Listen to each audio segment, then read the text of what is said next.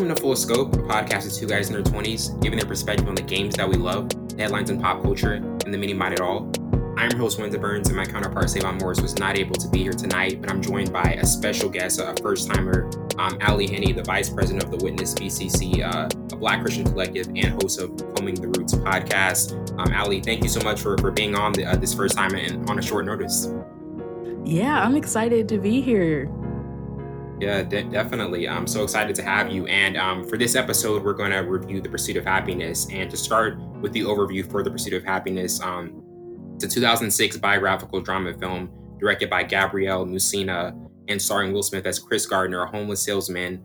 Jaden Smith co-stars, making his film debut as Gardner's son, Christopher Jr. The screenplay by Stephen Conrad is based on the best-selling 2006 memoir of the same name, written by Gardner with Quincy Troop. Is based on Gardner's nearly one-year struggle being homeless. Thandie Newton was also a part of the cast. It had a budget of $55 million and brought in $307.1 million in the box office. Has a 67% rating on Rotten Tomatoes, and Will Smith was nominated for an Oscar and a Golden Globe for Best Actor. But Ali, started off, what were your initial thoughts on this film as one that was, an enjoyable film with a good story? Like in terms of when you recently saw it or maybe first saw it, kind of what were your initial thoughts in viewing it? So I've actually seen this movie twice. I watched it the first time whenever it came out on DVD or whatever, way back in the day, whenever DVD. Netflix. DVD. I don't think some of you listeners even know what DVD is. Yes. The digital video discs, I think is what DVD stands for. So if this is even shows how even more ancient I am. I watched it with Netflix. Notice I said with Netflix and not on Netflix, not on. As in I got the DVD, the disc with the movie on it in the mail. And then I took the disc and I put it in my DVD player, or probably like my PlayStation 2 or something like that, and watched it. And so the first, I remembered watching it. I remembered it the first time. I remembered it being enjoyable or whatever, but then and I knew what it was, and I remembered what it was about. And so whenever you contacted me to be on this, I was like, you know what, I better watch it again, because it's been that was probably 2006, 2007 whenever I first watched it. So I was like, let me go ahead and watch it again. So I watched it again today, and I could understand why I probably have only ever seen it once, because it is just it is so it's so intense. And I'm one of those people that I watch a movie and I feel all the feelings about movies and stuff, and I don't Right. I don't want to say I don't like it whenever stuff happens in movies, but The Pursuit of Happiness, there's just bad thing after bad thing after bad thing that happens, and so it's just oh my gosh, it's just one thing after another. So there's the difference between that. So there's the whole oh my gosh, one bad thing after the other, and then the difference between way back whenever I watched it, the first time. I had only been married for year and a half, maybe 2 years at that point, no kids. And this time I'm watching it married with 2 kids, and one of my kids about the same age as the character Christopher Jr. was supposed to be. And then just even remembering where my oldest was, it was just I don't know, it was just a completely different experience. But I enjoyed it. I definitely thought the first time I watched it, I would say that watching it a second time, I think that it's better than what it was than I watched it the first time. Yeah, that was the same thing.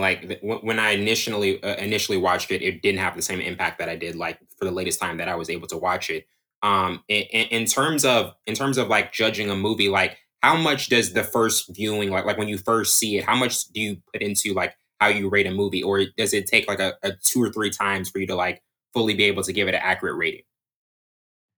It depends on the movie. It depends on the movie. It depends on just how invested I was in the movie, in terms of just is this a movie that I was anticipating? Was it so something a Marvel movie, oh, I'm anticipating that. So my Right. my view and kind of how I go into the movie is going to be a little bit different than this is just something that I wasn't really expecting or intending to watch, but I'm here watching it, or I'm maybe mildly interested in it.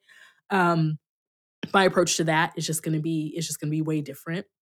And Hmm. so, in terms of rating, I feel like that most of the time my ratings um, don't really change, but I will say, I mean, this is one of those cases. The Pursuit of Happiness is one of those cases where I would say that my idea of the movie probably improved a little bit with time, and I didn't think that it was a bad movie to begin with, but I definitely think that it was better this time around. Hmm. Yeah, absolutely. So to deal with our first topic for one of the first stars, what would you give it? And we talked about the our thoughts on ratings overall. What would be your particular rating for this movie and some of your reasons? Yeah, so I would rate this movie. Um, I would say maybe 3 stars, Yeah, I maybe go there. 3.5 stars, and my reasoning for that is that I thought that the movie, um, was very good. I thought that, Will Smith was very good in this movie, and I'm an old enough fogey, to have to first of all, remember Will Smith as the Fresh Prince, and The not the young Fresh Will Prince Smith, the not the vibrant Fresh Will Smith. Prince of Bel-Air, Yeah, but just the Fresh Prince, as in DJ Jazzy Jeff and the Fresh right. Prince. I'm old enough to remember him as the Fresh Prince, and then of course the Fresh Prince of Bel Air, and then Yeah. him becoming more serious. So like back, on Fresh Prince, like whenever he couldn't really act, and he kind of progressively got better at acting, and then all of a sudden he has this movie career, and then all of a sudden like he has this music and movie career, so he's kind of Will Smith. And then he like early in his movie career, like he would do this whole thing where he would have like a track on the movie soundtrack. So like Hmm. Men in Black, like he had Yeah. that like Men in Black was a blockbuster, but like part I think in part because of the song that Hmm. went with it, and he's all rapid and whatever, and it's about the movie. So then it was like this whole tie-in. So the Men in Black was a big blockbuster, and then around that time like Willie Style came out. I can't remember. I think that's called like Willie Style. I don't want to say what I think the Yeah. title actually is, because I think that because it's kind of not right. And Mhm. so like I want to throw like big in there somewhere, but I'm pretty sure that's not it. That's Mhm. not the title of the album. But then he was in the movie Wild Wild West, and so then he did like this whole music, this whole song with Drew Hill. Again, I'm dating myself because I'm somewhat old. But this whole thing with Drew Hill, and if you remember, like Cisco and Drew Mhm. Hill, but this whole song with Drew Hill and whatever Drew Hill was featured on the song. So anyway, I remember Will Smith's career like that, like so Independence Day, Men in Black, Wild West, and then when He's he's had some in hits and misses. He's had he's had some some hits hits and and misses misses. in Like his he's career. had some hits and misses, but like really felt like that the Pursuit of Happiness kind of came at a point in his career. And really, it probably is what made him like a serious actor, if that makes sense. Right. So like, Yeah. he because there's what is it, King Richard, that movie that's going to Yes, be the new movie that's about to come the out new in movie that's November. about to come Yeah. out about the Venus and Serena Venus Williams' and Serena. dad. He plays Venus and Serena's dad, but also Ali. How could I forget that he played Definitely. Muhammad Ali. He probably wouldn't have gotten those roles if it hadn't been for this movie. And so I think that he did such a tremendous job of just showing different range, whatever. I thought that Jaden also did like exceptionally well. For a little kid in a movie, the subject matter and whatever. Like sometimes, kids in adult movies, or kids in not adult movies. That's probably not the right word. That's probably not. Like, that's a whole different kind of movie. PG-13 rated movie. But like PG-13 rated movies and above. Thank you. Movies that are geared toward not the children market, but geared toward teens and older people.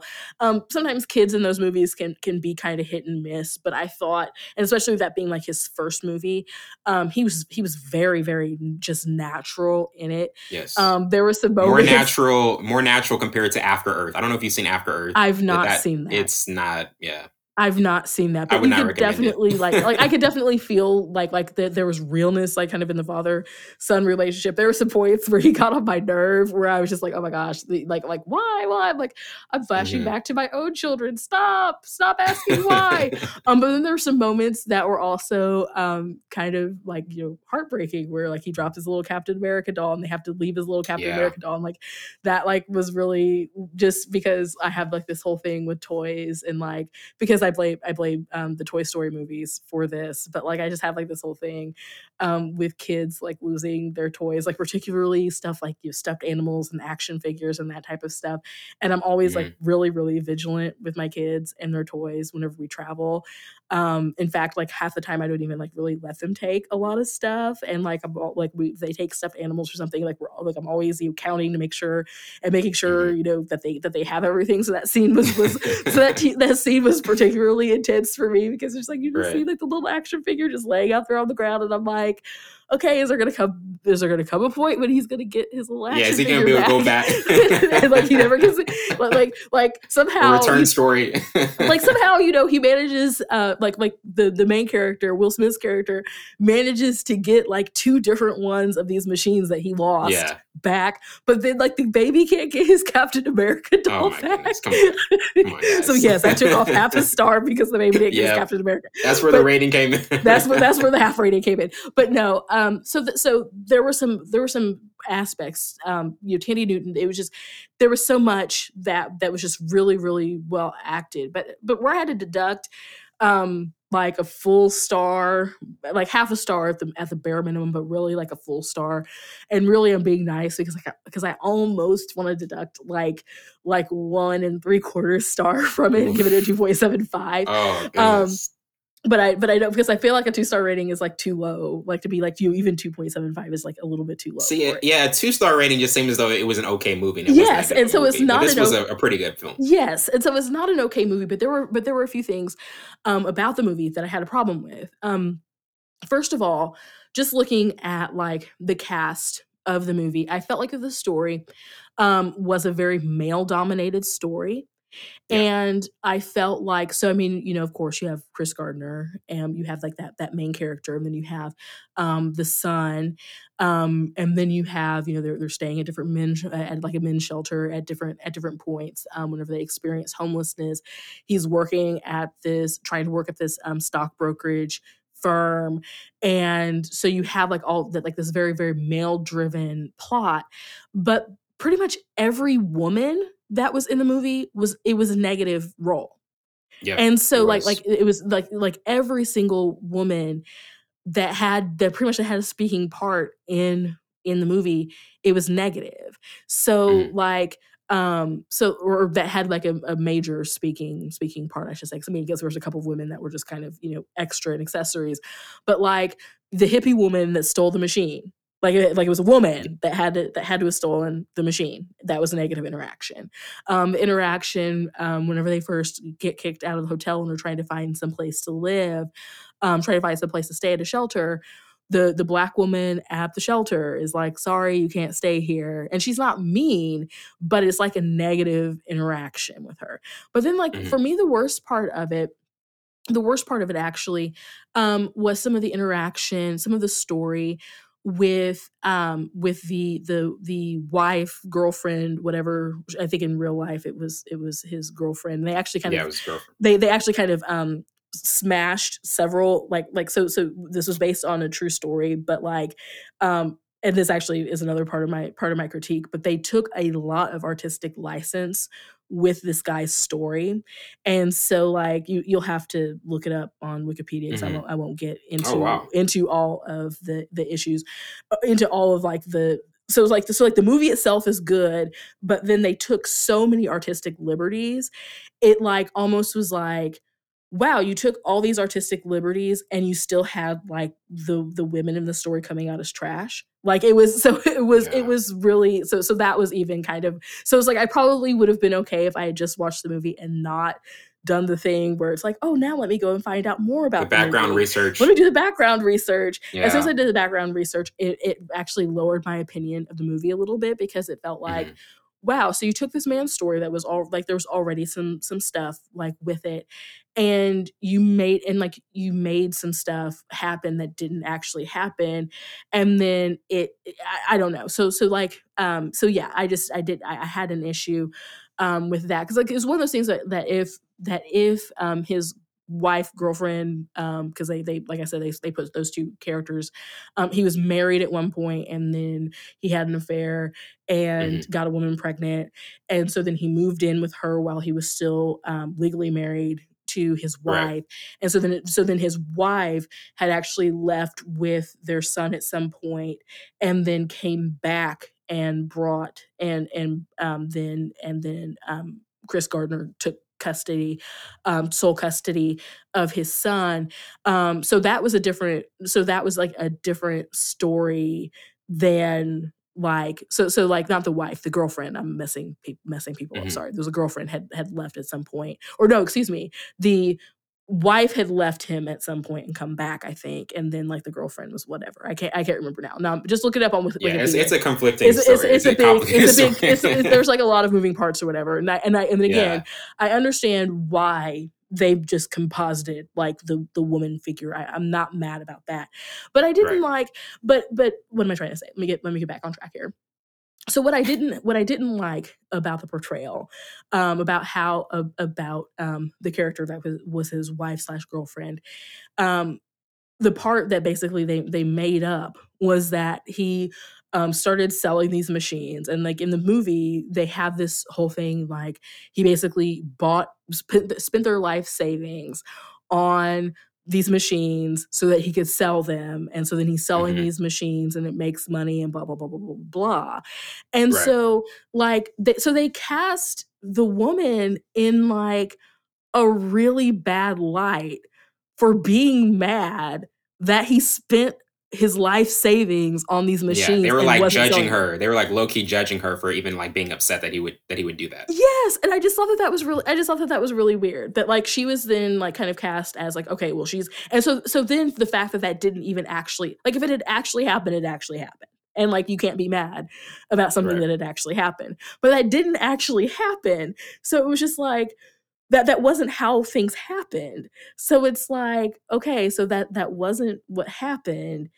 And so or that wasn't like all of what had happened or all of how it had gone down. So you have like this whole thing where it's like, oh, well, this woman wouldn't support his dreams or his aspirations or whatever of selling these machines and trying to make money and so, meanwhile, like they're poor and like, living hand to mouth.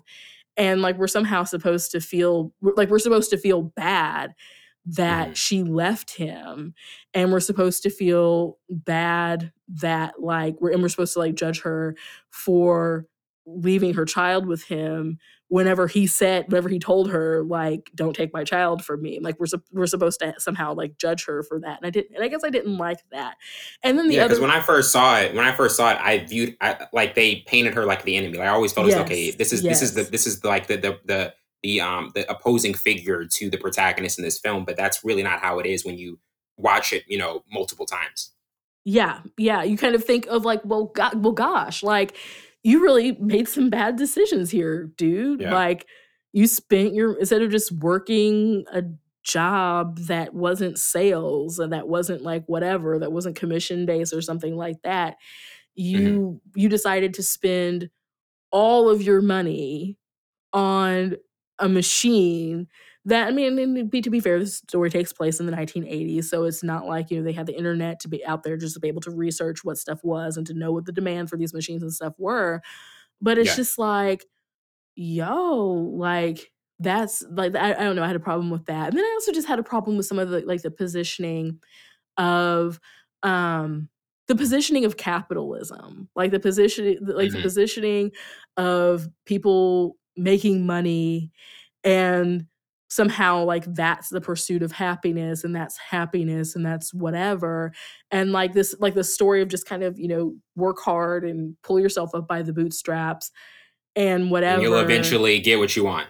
and you'll eventually get what you want. You'll Yeah. eventually, like where I see where it's like, okay, they're like just not saying anything about the real guy, but just saying like the dude in the story. It's like, Mhm. okay, so this man makes a series of bad decisions, and so then he has to then work really hard to get himself out of the fruit of some of those bad decisions. But yeah, I think that the movie also shows like how much it costs to be poor, but Right. like it paints this whole like picture of, well, if you just are tenacious enough and show up someplace and get an unpaid internship and work really really really really hard, that you'll make it. And that's just not everybody's story. And I'm not saying that that's what they're trying to prescribe, but it's just like, Right. wow, this just really feel good, but at the same time, It's uh unrealistic. It's an unrealistic portrayal as well. yes, it's an unrealistic portrayal. And it's just also kind of like, oh, wow. So the dude became a stockbroker. Wow. That's like, wow. In the 80s. And again, I'm old here, so I was born in 1985, so I don't actually like remember these things, but they like definitely had an effect on people's lives like later, and Mhm. you kind of hear about it because it's like baby boomers basically, and their generation kind of getting into stuff. So you had like that baby boomer generation that was like a whole moment, like being involved with like the stock market and stuff, and buying stocks and selling stocks, and I guess evidently becoming Yeah. stockbrokers. That was like a whole like thing um in the 80s, and then the stock market crashed in 1987, and like that ruined a whole bunch of people's lives.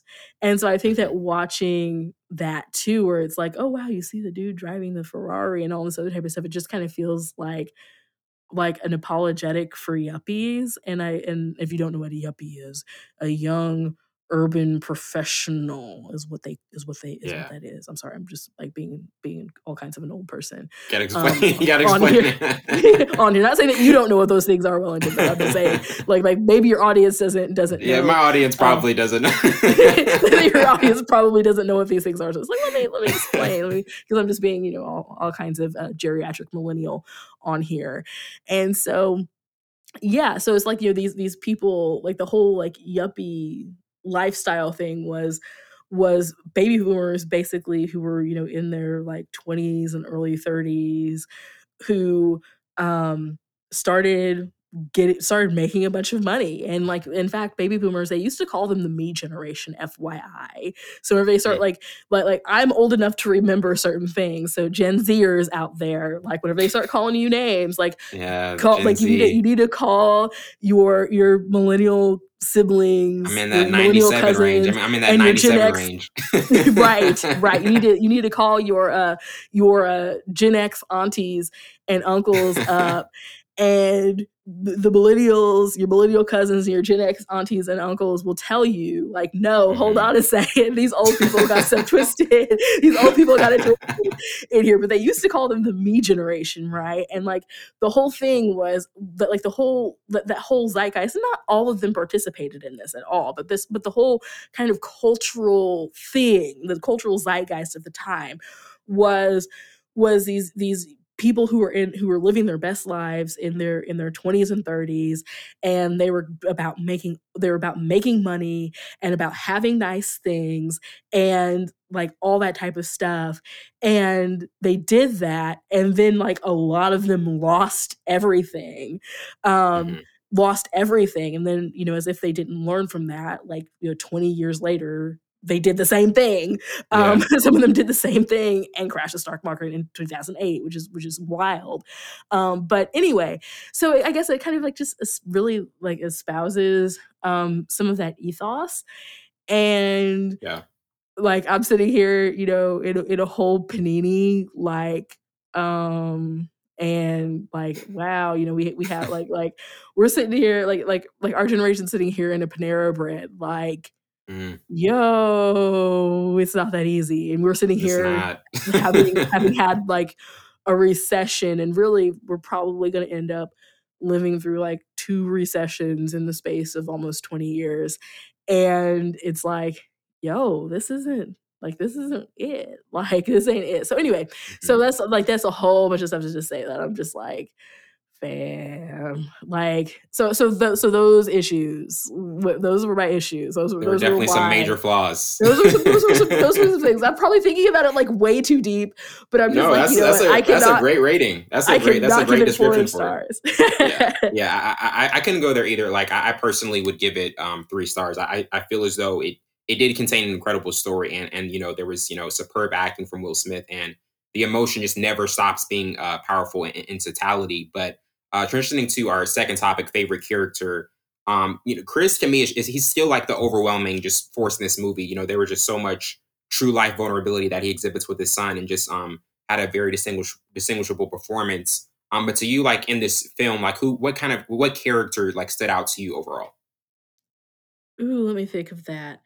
Um, hmm.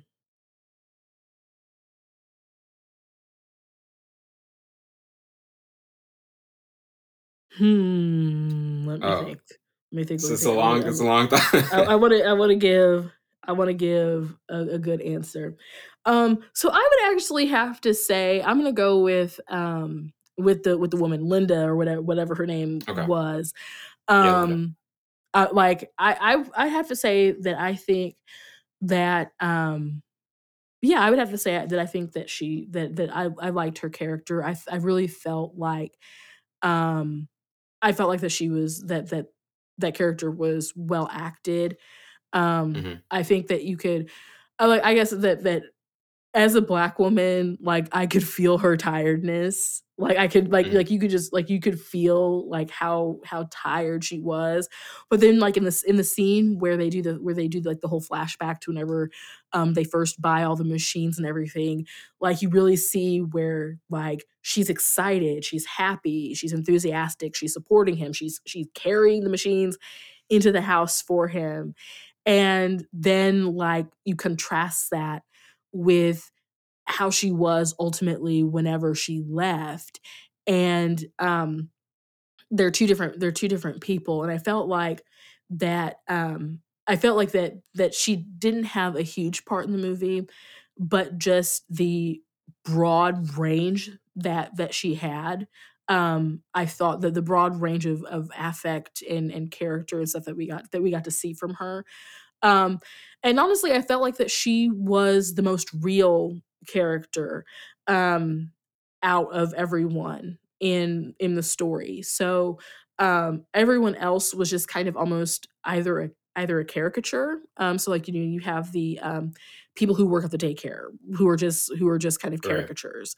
You have, I mentioned the woman who told them that they couldn't stay at the shelter. I mean, that they couldn't stay at the shelter. That was not like a caricature in a bad way, but it was just kind of like, oh, of course you're going to be the person to tell them that they can't stay there. The couple, the Asian people who owned the daycare, that definitely was like a caricature, maybe not necessarily in a good way. The rich white men at the firm were all just kind of caricatures of like successful people and whatever. um the dude that he goes to the football game with, all the Right. folks that he's at the football game with, those all just feel like caricatures. um and so then, like, Chris almost has like this kind of superhero type quality to him. And then Christopher Jr., the son, almost kind of like has like this kind of almost like ethereal, kind of magical sense about him, kind of like wizened and wise beyond his years and blah blah blah blah Hmm. blah. But Linda was the most real character. Like, she felt like she was the most like real, accessible person that was an actual person with actual feelings, that it wasn't just that didn't just feel like a facade, or didn't just feel like, oh wow, this person's really being aggrandized here. Yeah, and it really does feel like that overall in the totality of the film when you look back at it. Transitioning to most memorable scenes, I had No Why and Happiness, where Chris takes his son to the local daycare center, but asks for the profanities and misspellings around the daycare to be cleaned up for the children's sake. Also, Running, after getting off the phone, where Chris spots his stolen bone density scanners, the Rubik's Cube, where Chris explains his aptitude for this stockbroker job to Jay Twistle while he twists and spins a Rubik's Cube. Basketball and Dreams, which probably would be my pick, where, after moving Christopher into his new apartment, Chris shoots hoops with his son and gives him just an important life lesson on protecting his dreams and aspirations. Cold Calling, where as part of his internship, Chris makes cold calls to sign clients from the bottom to the top. And finally, Chris is hired, where Chris gets the big news that he's been granted the coveted stockbroker position.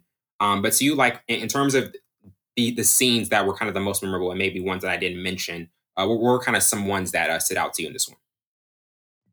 So the scene, like the whole like big long scene where he's in the taxi solving the Rubik's Cube. You mentioned that one. But Yeah. then like even after that, because like there's this kind of whole kind of arc that happens where he's riding the taxi and he's doing the Rubik's Cube. He's trying to, sell himself to this guy, like, let me do the internship or whatever.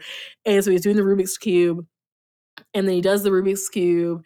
The guy gets out of the taxi without paying, and so then Jay Twistle gets out of the taxi without paying. So that he's riding in the Yeah. taxi and just feeling that the tension of So watching much the tension. numbers on that meter go up, and so he's going up, and it's like $18, and you might think like, $18, like, I mean, you can't even get an I can't even get an Uber 5 minutes away from my house in Chicago for $18. Like, I Mhm. can't do that today. But back then, like if you listen to like all the different prices of stuff, like $18 is like a lot of money.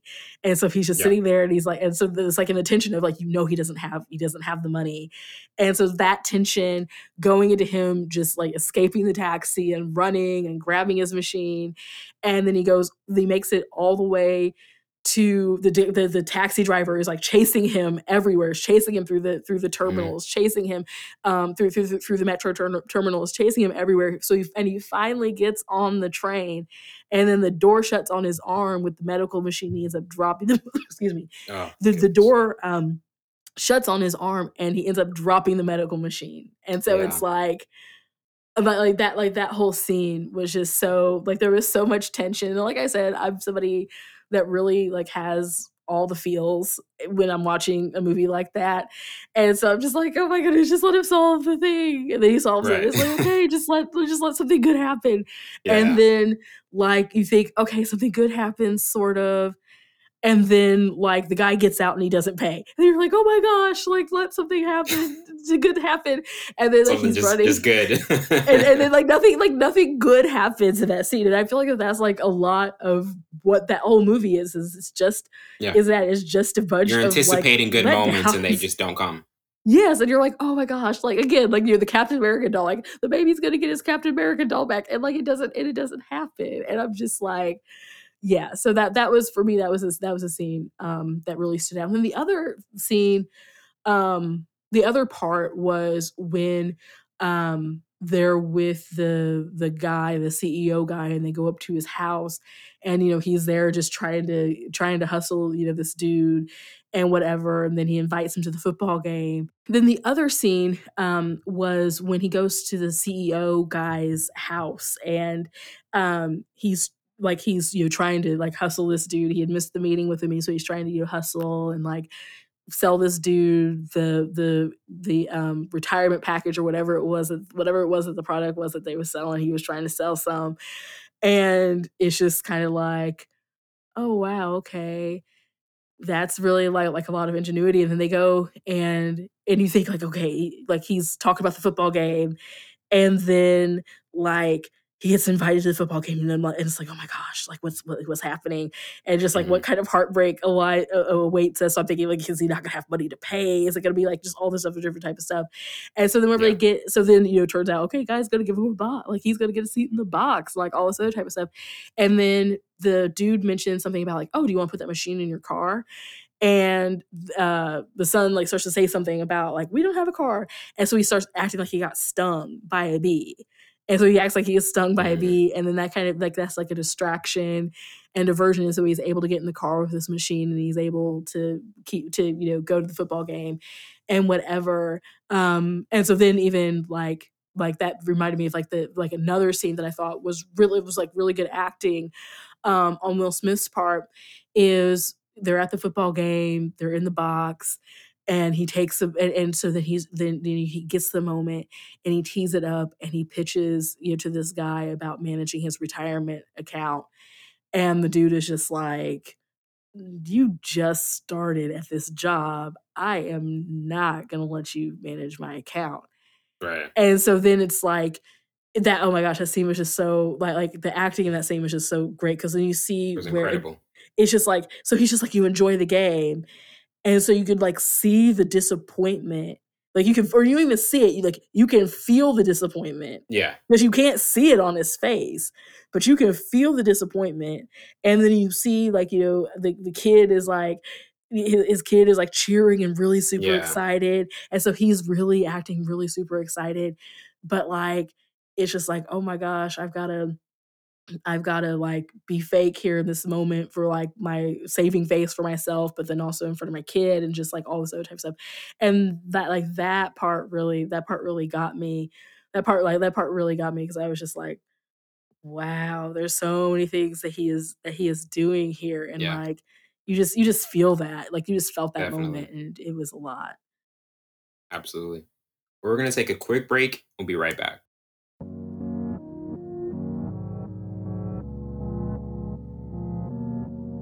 Welcome back to the show, and now we're getting into the second half of this review. And to start with the most memorable quotes I had, that maybe happiness is something that we can only pursue, and maybe we can actually never have it, no matter what. Also, don't ever let somebody tell you you can't do something. Not even me. I'm the type of person that if you ask me a question and I don't know the answer, I'm going to tell you that I don't know.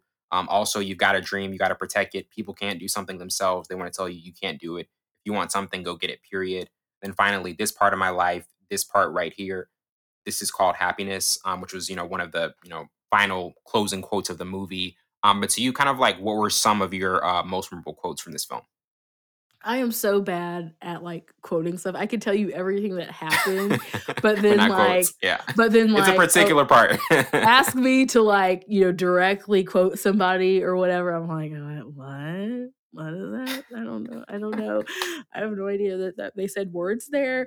But one of the because you said some of the ones, that I would've picked out, and I'm glad that you picked those out because you said them much more articulately than I did. The other one, and this is just, like, weird and kind of random, but he says something, to the effect of, like, some things you can only do one time before they stop being fun. And Mm, it was in the way what happened, like kind of the context of that quote was they were I think it's like he had just sold the last machine and they had money and they were gonna go, to a hotel, and I also kind of was tickled by the part where he's like, "We're gonna go to a hotel," and the kid was like, "A hotel?" Because that is how my kids act whenever we mention hotel, so there was a lot of realness, to that scene for me, and so the son is asking like, "Okay, well, are we gonna stay at the shelter? Are we gonna, like, what are we gonna do?" And so he says something about staying in the cave, which of course they have the cave. There's this whole scene where they're playing make believe, and they end up, and so it's kind of a way for him to kind of help um, diffuse the situation, the fact that they get kicked out of the hotel and they spend the night sleeping in a bathroom in the metro station or train station, whatever this metro station. I don't know yeah, what they call it in San Francisco, but it's the metro, the underground, the subway station, and they end up sleeping in the bathroom, locked in the bathroom there, and so in reference to that, like the son is all like, "Oh, like, are we gonna stay in this place again?" And so he just is like, sometimes something is, like, fun one time, but then it's not, but then, you know, you do it again and it's not fun or whatever it was. The quote was much more profound than that. Like I said, I'm terrible at quoting things. But that quote was very, very real for me.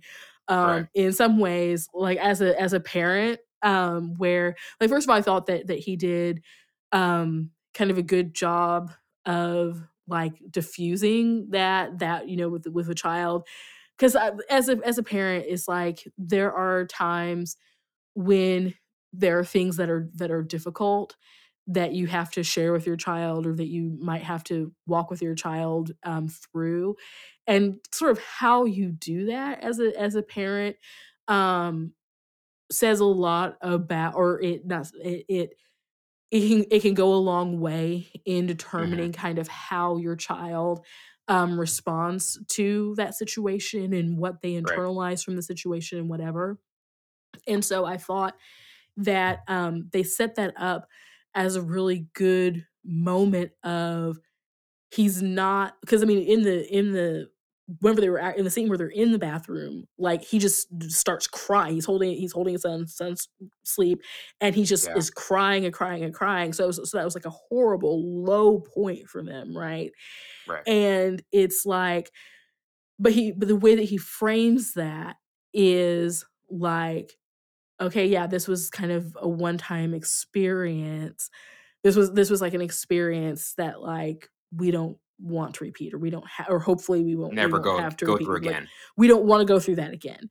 Yeah. But he was still framing it in a way that was and he may or may not have used the word fun, but he was framing it. But the thing that really that I got out of that scene was that he was framing it in a way that like okay that was an experience and we have that experience and we don't necessarily need to revisit that experience but he was doing it in a way he was talking about it in a way that that was that was, I guess, first of all, like, you know, age appropriate for a child that is supposed to be 5 years old, so kind of age appropriate in that respect. But then also it was just a different it was a different way of looking at that when I mean, he could have said, like, you know, "No, we're not gonna sleep in a bathroom ever again." Like, he could have, you know, like, whatever, and he could and of course, at that point, he wasn't able to make promises as to what they could or couldn't do, as to what they, you know, would or wouldn't do. Yeah. But it was like he was just framing it as like, "No, that's not a good thing." Like, we're like, "I don't wanna do that." And so I thought that that was, so yeah, I just thought that that was just a profound, moment. And so that, you know, in addition to the different moments that you mentioned, the different quotes and stuff, that Hmm. you mentioned. Then I guess the other kind of like funny moment funny kind of quote is whenever he's in the elevator with the guy and after they had taken the test and so you know the one guy was the first one done and then Will Smith's character was the second one done so they're riding the elevator and he's asking him like you know how do you think you did what did you know did you what did you think about the graphs and the guy was like Hmm. oh I thought those were easy and he was like you know, what about the essay questions? Like, you know, I was kind of like, whatever.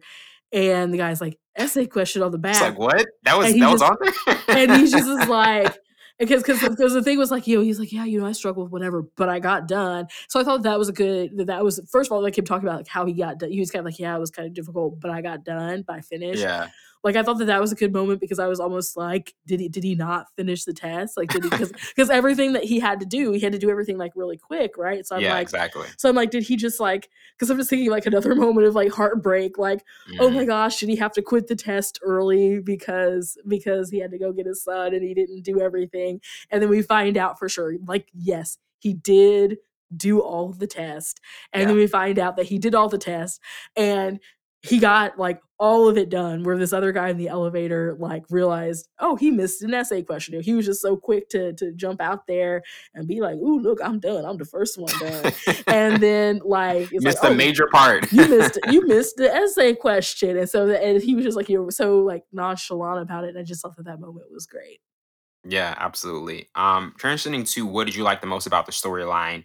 To me, I really liked just how it dived into and addressed, life lessons that are the type so essential to learn from and embrace long term. I mean, that scene with with Chris and his son about just not letting anybody tell you you can't do something, and how that can translate to life in a real life setting. I thought that was a very powerful scene and moment, and just kind of correlated with how they were able to translate the storyline. But to you, like, what particular element of the storyline did you kind of like the most? So I've actually liked, the talking about Thomas Jefferson, like, tying that into there. I mean, Thomas Jefferson was, like, trash, Yeah. but the idea of, like, tying, like, some of, the life, liberty, and pursuit of happiness aspect Right. into it. I could see where maybe some people be like, "Wow, that was really on the nose." Like, he's at a payphone, and he sees a nickel, and he thinks about Thomas Mm, Jefferson or whatever. I can see where you might be like where people might be like, "Oh, that was really, like, whatever." But I guess I really liked that element.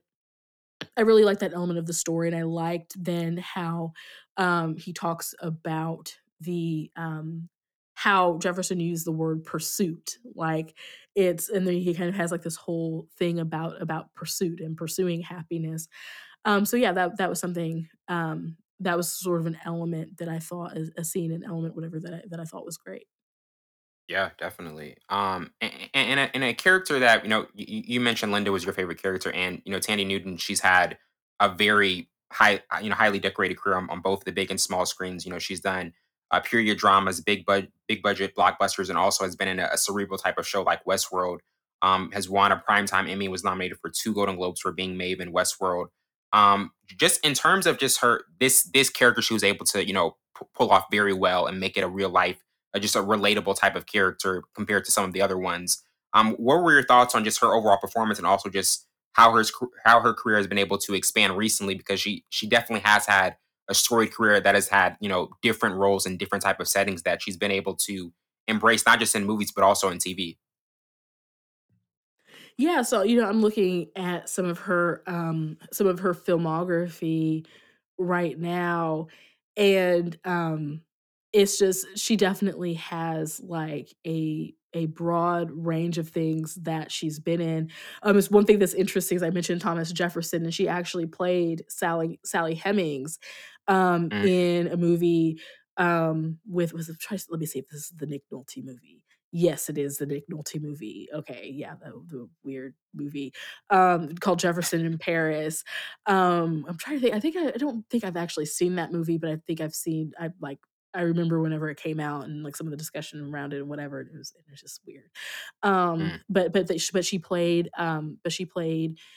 Sally Hemings in that movie, and then just like looking at some of her other credits and stuff, she has done like a whole, just She's diversity done of a lot. stuff. She's done a lot. I mean, she's in the Chronicles of Riddick. Yeah, She's in Solo. She was in Mission Impossible too. Mission Impossible 2. She was in Beloved. I feel like that was like maybe a straight to TV movie or a TV movie with Danny Glover and Oprah Winfrey, based on Toni Morrison's book Beloved. Um, yeah, she just has been in, a lot of different movies. I'm looking through to see if there's anything that somehow, like, I'm forgetting that she was in that I've seen. Some of these movies, like, I've seen, maybe once or Yeah, am, but like, not loosely revisited a familiar with lot. them, but there's not a lot of things I'm like, "Oh, yeah, I've seen that," like, and I've seen it, like, Yeah, a million times to really be like, whatever, to really but I think that just like I'm looking at the movies that she's in and the types of movies and the types of roles and stuff that she's played, and she is you can tell just from like the types of stuff that she's been in that she is an actress. And what I mean by this, like, yeah, well, duh, she's in a movie, she's an actress. But no, what I mean is like, there's some actors that they kind of have a lane or whatever mhm, that they're in, and yeah. they'll play in some of the same types of movies, play some of the same types of characters, repeatedly, and, so oftentimes, like, it's because, they maybe have, like, one breakout role, and so they just get typecast, or they keep playing, like, the same types of characters over and over again. There's some actors that that that are very successful, and so they choose movies. They, like, really kind of curate their career, to be in movies that are big or going to be big or gonna have some type of appeal. And in fact, I Hmm. think that you can actually, contrast, Tandy Newton with Will Smith in that respect. So, like, Will Smith has gotten to the place in his career, I think, where, he's maybe taken a few more, like, kind of risks or kind of whatever. I think he's gotten to that place. But Will Yeah, Smith tends to be in, like, blockbuster, like, action, whatever type movies. that's his Like, lane. That's his that's preferred his lane. that's his lane. So, like, even movies, because you might say, well, some of these movies that he's in, like, didn't really do well, or they didn't do as well as one would have hoped for a Will Smith movie, to be, and that's totally valid. Yes, like that, you know, there's certainly movies that, Will Smith has been in that haven't done well, but, like, I think that I don't know how, because 'cause I'm not, like, you know, like, a movie buff by any means. Like, yeah, I watch movies, I respect actors, but I'm not, like, I don't know. I feel like that there's people that, like, movies are, like, life for them, and I can't say that movies are life. I know I watch what I watch. I know what I like. I watched Inside the Actors Studio. I watched that for years. Mhm. I was a drama kid, in high school. I'm not saying that, you know, I know, like, a whole lot, but I just kind of, you know what I know, and know what I look for. And so I don't know if blockbuster is, like, an actual genre of movie, because I feel like that people often, like, call, like, blockbusters, like, "Oh, it's a blockbuster because it made a lot of money." But I really feel like that blockbusters are actually a genre, and it has nothing to do with how much the movie actually makes. It's just, like, the movie is playing toward a certain crowd. It's something, like, blockbuster movies often, like, are either like, full of action and not very deep, like, and Yeah. that's okay, but they're things that are feel good. It's a popcorn movie. It's just It's you a could yeah, it's a popcorn movie, that's it. Exactly, exactly. So it's like something where, so it's something that everybody can sit back and relax and watch a movie, or it's a movie that kind of, maybe has some of those qualities, but then there's some movies that are like the movies that are, like, trying to generate Oscar buzz. Like, there are some Yeah, movies that, like, for sure. that are, like, really out there, that you can tell, like, they are doing everything they can to try to get all kinds of Oscars and stuff. And so, Yeah, an example of that I think of is, Uncut Gems, which I don't definitely. think is a terrible movie. There are a lot of people that hated it. I actually thought that Adam Sandler was great in it. He killed I it. he was great. I really felt like I enjoyed it, but you could tell that they were, like, trying to get Oscar buzz with Oh, that yeah, they movie. wanted that. They Like, wanted that desperately. they wanted it for, like, every decision that they made with that movie, Mhm. from casting Adam Sandler in that role, casting, Eric Bogosian, which a lot of people don't know, like, who he is, but he's written stuff that people maybe would know, who he is. But just from the casting Idina Menzel, like, so from the casting on down, that movie was like, okay, we are really trying hard to get an Mhm. Oscar. Yes. Just like some of the story and stuff behind it and everything. And so, I feel like that is, like, a particular genre of movie, right? And so, Yeah. that I would also call that, like, a blockbuster type movie. And so that's totally Will Smith, that's totally his lane, that's totally his whatever. That's how he's made all kinds of money, that's how he's able to be, like, really, really super duper rich and, you know, cool, we respect that. But you look at Tandy Newton's filmography, and you can tell that, like, just by her filmography, just by the types of movie and stuff that she's in, that somehow, like, I don't, because I don't wanna say it this is in a way that's, like, disparaging to other actors who, like Will Smith, who choose the lane that they choose, but Mhm. it almost, I just look at it and I'm like, "Okay, she really is making movies, and she really I can tell just by everything that is like she almost, excuse me, goodness, I keep on like coughing. Let me try this again. That she really sees movies as like an art. Yes. And so she's going to take like she's not trying to take roles. It doesn't look like that she's like trying to take roles that are just like, "Oh, this is going to get me an Oscar." Like, I mean, maybe she's doing that and she just has really poor judgment. um It's she not just has working. really she has and so you're all like, "Oh, she's so artistic." But it's just not working. But you can tell like, okay, there's some selections that she's made where it's like, okay, she was probably in this movie, like she's probably in Mission Impossible 2, so she could get a little bit of money, so she could make some Oh yeah. money. That that was a sequel, that's whatever. She was probably in that movie, so she could make some money. But then like, but there's other movies like Crash. Um, there's I'm looking at Crash, like I said, Jefferson in Paris, her work in Beloved, that you're like, okay, she probably took this role because like it meant something to her. Like, not that her roles don't mean something to her, but that is like, okay, she saw something in the characters Hmm. that she was portraying and and wanted to like bring that to the screen. And so I really appreciate, so then to get more directly to the question, is that I really appreciate, so knowing that about her and kind of knowing some of her range and everything, I really appreciated that about her performance in this movie, that she took a role that really was just kind of like, honestly, not a very good role. Like, Yeah. not a very good like, that character Linda could have been just, like, kind of a very flat character.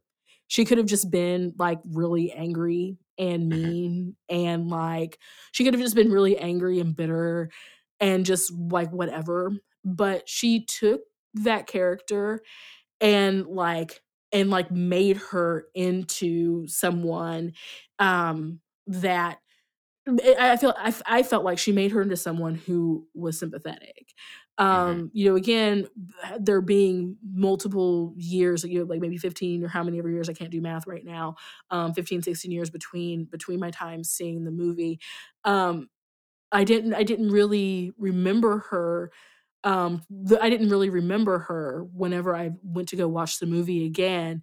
But then like watching it again, it was like, oh, wow. That was just like a real, I mean, we weren't so it was by like we weren't supposed to really remember her in a way. But Right. she Yeah. like I don't think that the movie was created for They us weren't trying to to intend for her to be remembered. exactly. Like they weren't trying to like, put her up for like a best supporting actress nod or Yeah. something like that. But just like looking at just how well she acted, because that was mostly like what I was watching this time, was watching like some of the acting. I'm like, wow, she really, really brought a lot of energy to that part that could have just been like a throwaway, "Hey, I'm bit," like, one time I was happy and now I'm angry and bitter. Like, she really brought, Hmm. a depth and range to that character that I think that a lot of other actresses would have played, "Oh, look, I'm happy. Oh, look, we were so happy but whenever you bought all these pieces of equipment that were gonna be that took our life savings, and now I'm really upset about it." But she really, like, you just like, I mean, I watched her, I just, like, I could feel her exhaustion. I could feel Hmm. her anger and her frustration, and, like, the sense in which, like, she loves her child, but, like, also she just has to get out of the situation because the situation was bad, and so she just did what she could do. And I think that she humanized that character that I think otherwise was just supposed to be thrown away. I think that Right. they were just supposed to that they were just gonna throw away that black woman. Like Yeah. that, I think that the people who wrote it, I don't even know like if black folks wrote it, but whoever wrote it was just like, we're just gonna like yeet this black woman out this movie, like we don't really care. Mhm. And Tana Newton was like, no. we are not going to She do stepped in. She stepped in. that. She stepped up. She was like, no, in It's not fact, happening on my watch. we are not just going to we are not just going to discard this black woman. Yeah. Y'all are going to see me. Y'all are going to Hmm. see my pain, my anguish, my frustration, my sadness, my everything. She did that. She did that. Absolutely. Well, getting to our last topic, 10 years from now, we do this on every movie review. 10 years from now, do you still think it'll be watchable and intriguing? And I know you mentioned it had been a while since you had seen it the second time. To me, I do think this will be a watchable and intriguing film. It's not one you will revisit a lot, but it is a very, it's a heavy film, has heavy moments. We see exceptional performances from the top tier actor from Will Smith and Tandy Newton's just deep and range felt type of performance. But to you, 10 years from now, do you still think this will be a watchable and intriguing movie? That's a really good question. Um, I think that 10 years from now,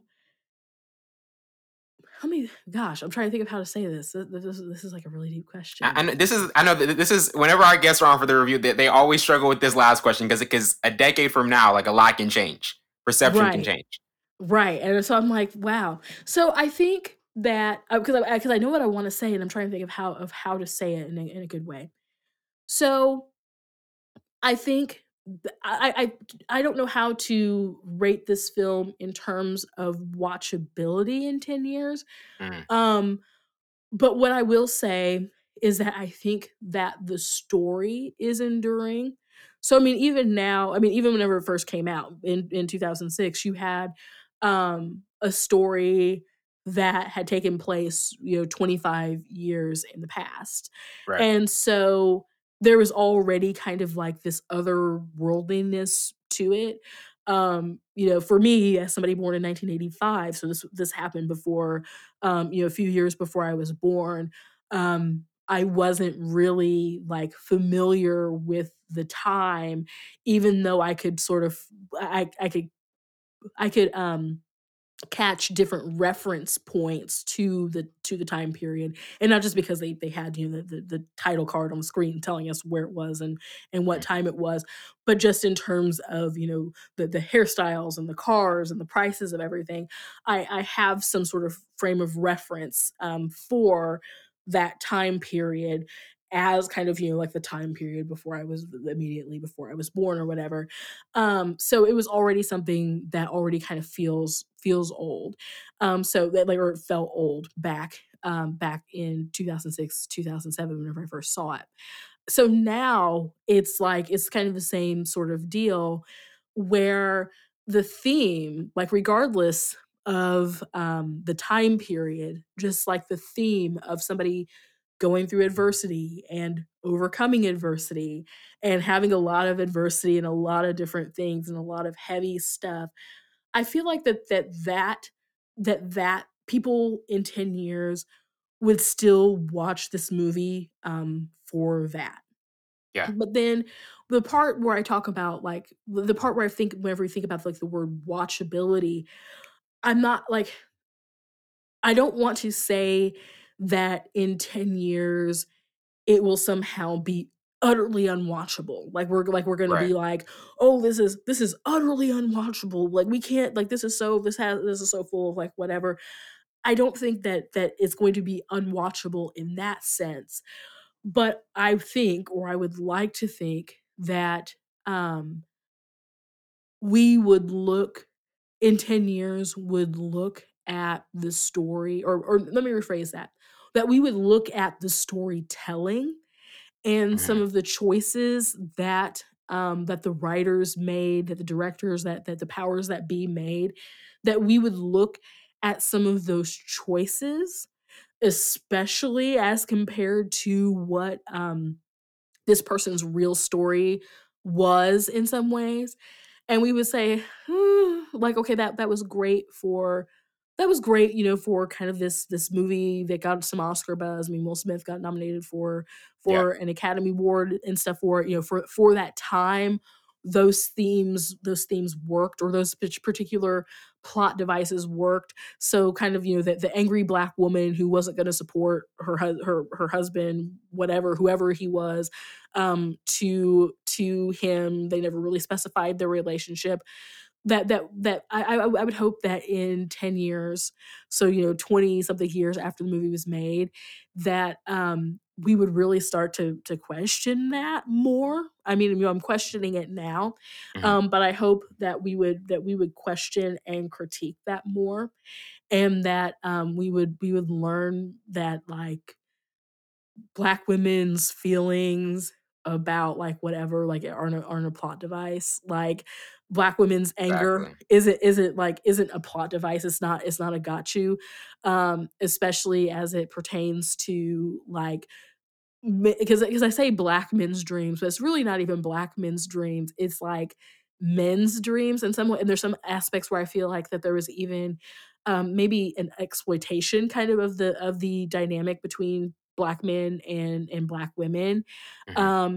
That there was kind of like an added layer to that. Like, so if you add the layer of race to it, where it almost kind of feels bad. And this is something that I actually didn't even mention. Some of the parts where it's like, they're having him go get stuff, and like the guy constantly is having him Yeah. go get stuff, and some of the ways that, like, that some of these, like, white men treat him um are, like, horrible, are like terribly problematic. And you're talking about, it's 20, almost 20 years after the civil rights movement, and, like, I felt like if there was just no real reference to that, and I would like to think that in 10 years, um, I'd like to think that now that audiences would be like, "Okay, hold on a second. Like, why is this in the movie?" And if it was true, and if that type of stuff really did happen, why is there why is there no commentary on this? Like, why, I mean, with all Yeah. the artistic liberties that y'all took, why didn't you have Will Smith's character, like, looking like he felt some type of way for having to run and get coffee, and having to go and do this and go and do that and give somebody Hmm. $5 and all this other type of stuff? And, like, um yeah, so I guess that I'm just like, I just had, like, a moment where I thought of, like, how the scene where he gives the dude the $5, and, like, he just his the look on his face afterward, like, almost feels like a meme. Yeah. Like, that the whole like, the whole like, the whole thing, like, that scene just played out in my mind, where he's, like, looking, and he has, like, no money, and he gives the dude $5. The dude, like, walks off with his $5, and just, like, the look on his face was just sort of like, That is such a meme. That's but, such like, a that, like, meme. I mean, it's like the situation is horrible, because 'cause I'm thinking, "Oh my gosh, he gave this Yeah, dude it's his a last horrible. Yeah. $5." But at the same time, I'm like, "That's a meme." That's a whole meme. Like, where you're just sitting there with your wallet open, like, giving your money to student loans or whatever, like. I mean, he had a lot of meme-worthy faces in this film. Will Smith had a lot of Yes. meme-worthy. He did. I mean, of course, that's where we get the Will Smith. If you didn't know, that's where we get the Will Smith crying Yep. gif from, is from this Yeah, it's from this movie. film. But yes, he definitely had a lot of looks, but I just really feel like that the scene of him standing there on the steps with his wallet open and a sad look on his face, like, somebody needs to Doesn't get meme talked about enough. meme Does that. Like, not I get mean, talked about it enough. doesn't. I'm like, that's like people's faces whether they have to pay student loans. Mhm. Like, that's everything, where they gotta pay rent and everything else. But yeah, so I guess that, like, for me, like, the aspect of watchability, that's something that's just really in 10 years, it's like, again, so it's like, I don't wanna say, "Oh, well, in 10 years, this movie is going to be rendered utterly unwatchable because of its problems." I think that because it does what it does really well, Yeah. that we are able, and because it's set in a time, like, it wasn't a movie that was intended to be contemporary. So, like, if that movie, or the premise of that movie, had been set in 2006, we would maybe in 2021, I think that we would look at it differently and be like, Yeah, "Wow." very much differently. Yes, like, "Wow, there's a bunch of sexism in this movie." Like, Mhm. it's not, like, overwhelming, it's actually, like, silent sexism. It's not at all, like, in your face at all, but, like, "Wow, this is really sexist." Like, women speak maybe like 5% of the movie, if even that much. Um, Yeah. have like they like I would wonder what percentage of dialogue in the movie that women had. I mean, it has to not be very It's very a very much. low amount. It's a very like I mean, if it broke 5%, I would be Be shocked. shocked. Yeah. If all the women characters in the movie cumulatively, if it was more than 5%, I would be shocked. Mhm. So like if it was set in 2006 and then we were watching it in 2021, we would have a much different view of it. But it was set in 1981 and it Yeah. was made in 2006.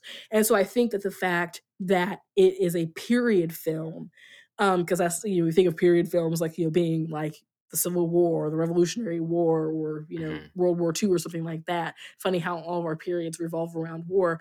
But Mm. that's like a whole other thing. That's But another conversation. that's a whole other That's a conversation. whole other episode. That's a whole other episode. But it would be, we think of like, oh, period films being like, big like costume dramas or something like that. But really, 1981 and 2006, 25 years before, that's a period film. And so I think that the Yeah. fact that it's a period film actually is what makes it not unwatchable, would make it not unwatchable, because we could look at this like, okay, well, this is reflective of a certain time period of the attitudes and whatever in a certain time period. And even Mhm. though we would be like, huh, that was interesting that in the early mid 2000s they still weren't dealing with this or commenting on this in a movie. But it does what it does well. And so since it does what it does well, I think that I would think that, even in a decade from now, that viewers would still be able to forgive, as they did a decade ago, as Mhm. I did a decade A ago, decade ago. a decade ago, or I guess more of it. Yeah, I guess it's still a decade. We're almost, it was like 15, a decade and a half ago. It's Yeah. 15 years ago, so almost 2 decades ago. It was, two time periods ago. It's a 2020s now, but it was like it was the Audis. Yeah. So two time periods ago, 2 decades time ago. periods ago. Long time ago. Yes. Long time ago, man. Listen. And Yes. so yeah, I think that it does what it does well, and that and so we're able to forgive it, and Yes. we're able to be like, oh wow, this is so heart-wrenching and the acting is done so well that that it's not maybe as the problems aren't maybe as glaring as they should be. Or like I said, we're able to if not forgive, we're able to kind of push maybe some of our uncomfortable feelings aside with those things. And so I think that in a decade, because everything about it is so strong, I think that viewers in that time period will be able, might still be able to do that. Definitely. Well, Ali, it has been an absolute pleasure having you on for the first time. Just thank you so much for your insights and being gracious with your time. Yeah, well, thank you for having me on and let me like ramble on about stuff and cough and everything else. No problem at all. Well, that wraps it up for tonight. I'm your host, Wendell Burns. This has been Full Scope. See you later.